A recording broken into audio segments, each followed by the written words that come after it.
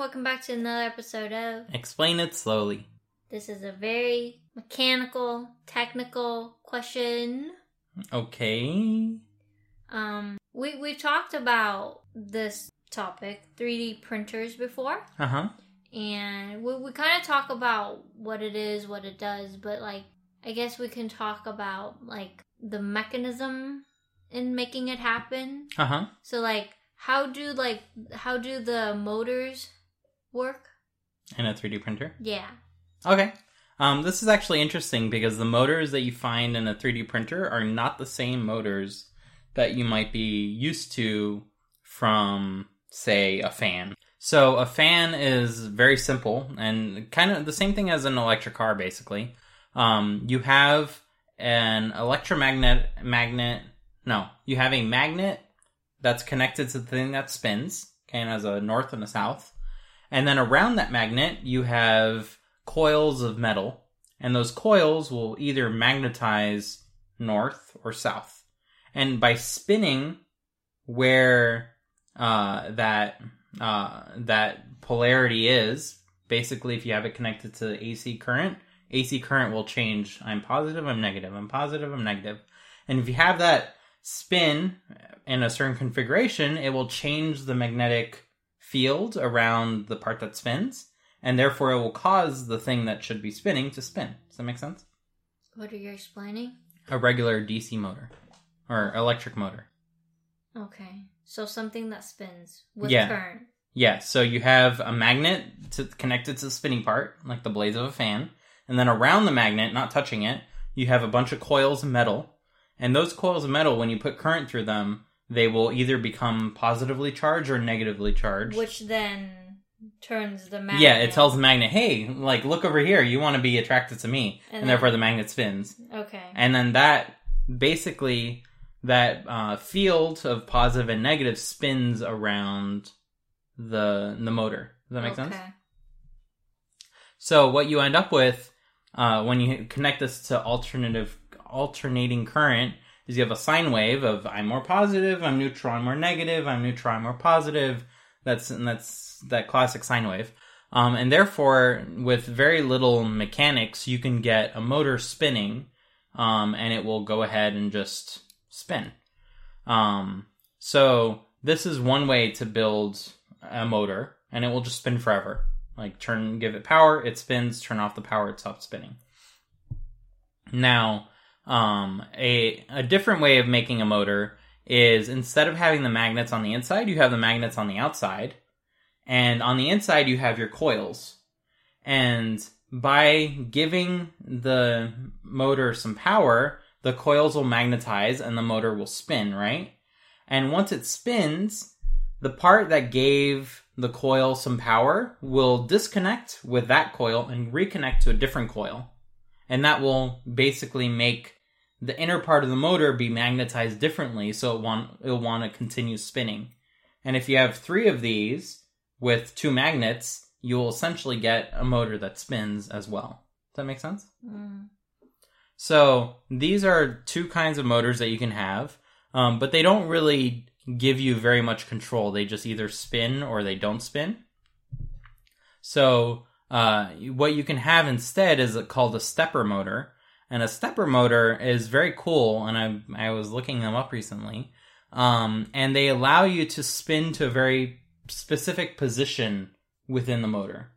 So if you want it to spin by exactly 90 degrees and stop, this is what a stepper motor allows, because it works kind of like the first motor I told you about, where you have a magnet in the middle connected to the spinning bits, and then a bunch of coils around the magnet that don't spin.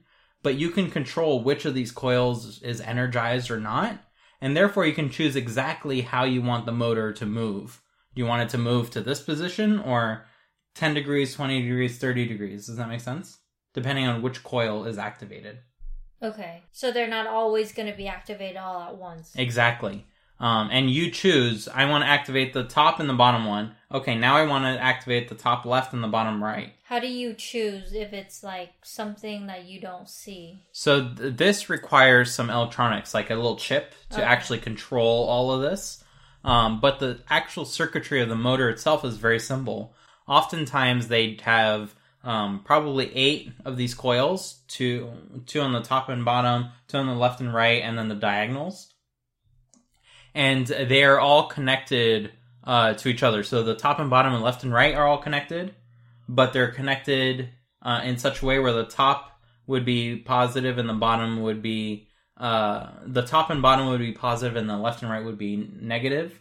And then the diagonals would be a different circuit, like one whole circuit, whereas the top left to bottom right is positive and the bottom right to the top left is negative. And what you can do is you just turn one on or the other on, off.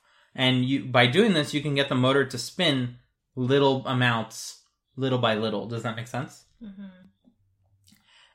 And if you combine this with like teeth shape for each of the coils, so that way they have like more magnetic parts to them.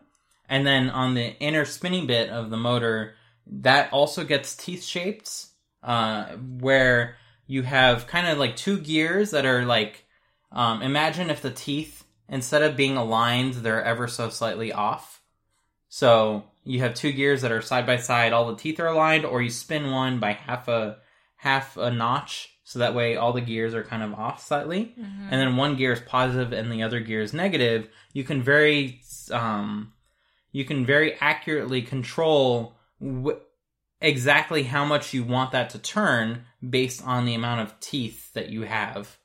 And that gives you the amount of precision that you have in terms of turning that kind of motor. Mm-hmm. And what this allows you to do is build a motor that can spin to an exact position. Like you can continue spinning until it reaches exactly where you want, because you're moving it by one step at a time. It's very discrete, rather than just saying turn on or turn off. There's no real on or off for this motor. It's just spin to one notch at a time, and if you do this on off fast enough, it will look like it's spinning. You can choose to move the print head on a 3D printer by an exact amount. So you can say, hey, I want you to move to the center of the board or of the plate. I want you to move all the way to the left or all the way to the right. And you can choose, okay, I want you to move exactly 20 notches on the X position, and that's one motor. And then you have a separate motor for the Y position, and it will move exactly 40 notches for the Y position. And you can get an exact position relatively. Mm-hmm. And that's how these work. No, that's it. Okay. I just thought that was cool. All right. So I never knew how like that amount of precision could work from like servos and all that. So it turns out that's called a stepper motor, and it works the same way as an AC motor. It just you get complete control over how things are turning on and off, and you control it with circuitry. Cool. Yep. Yep. That's it. Bye, everyone. Bye.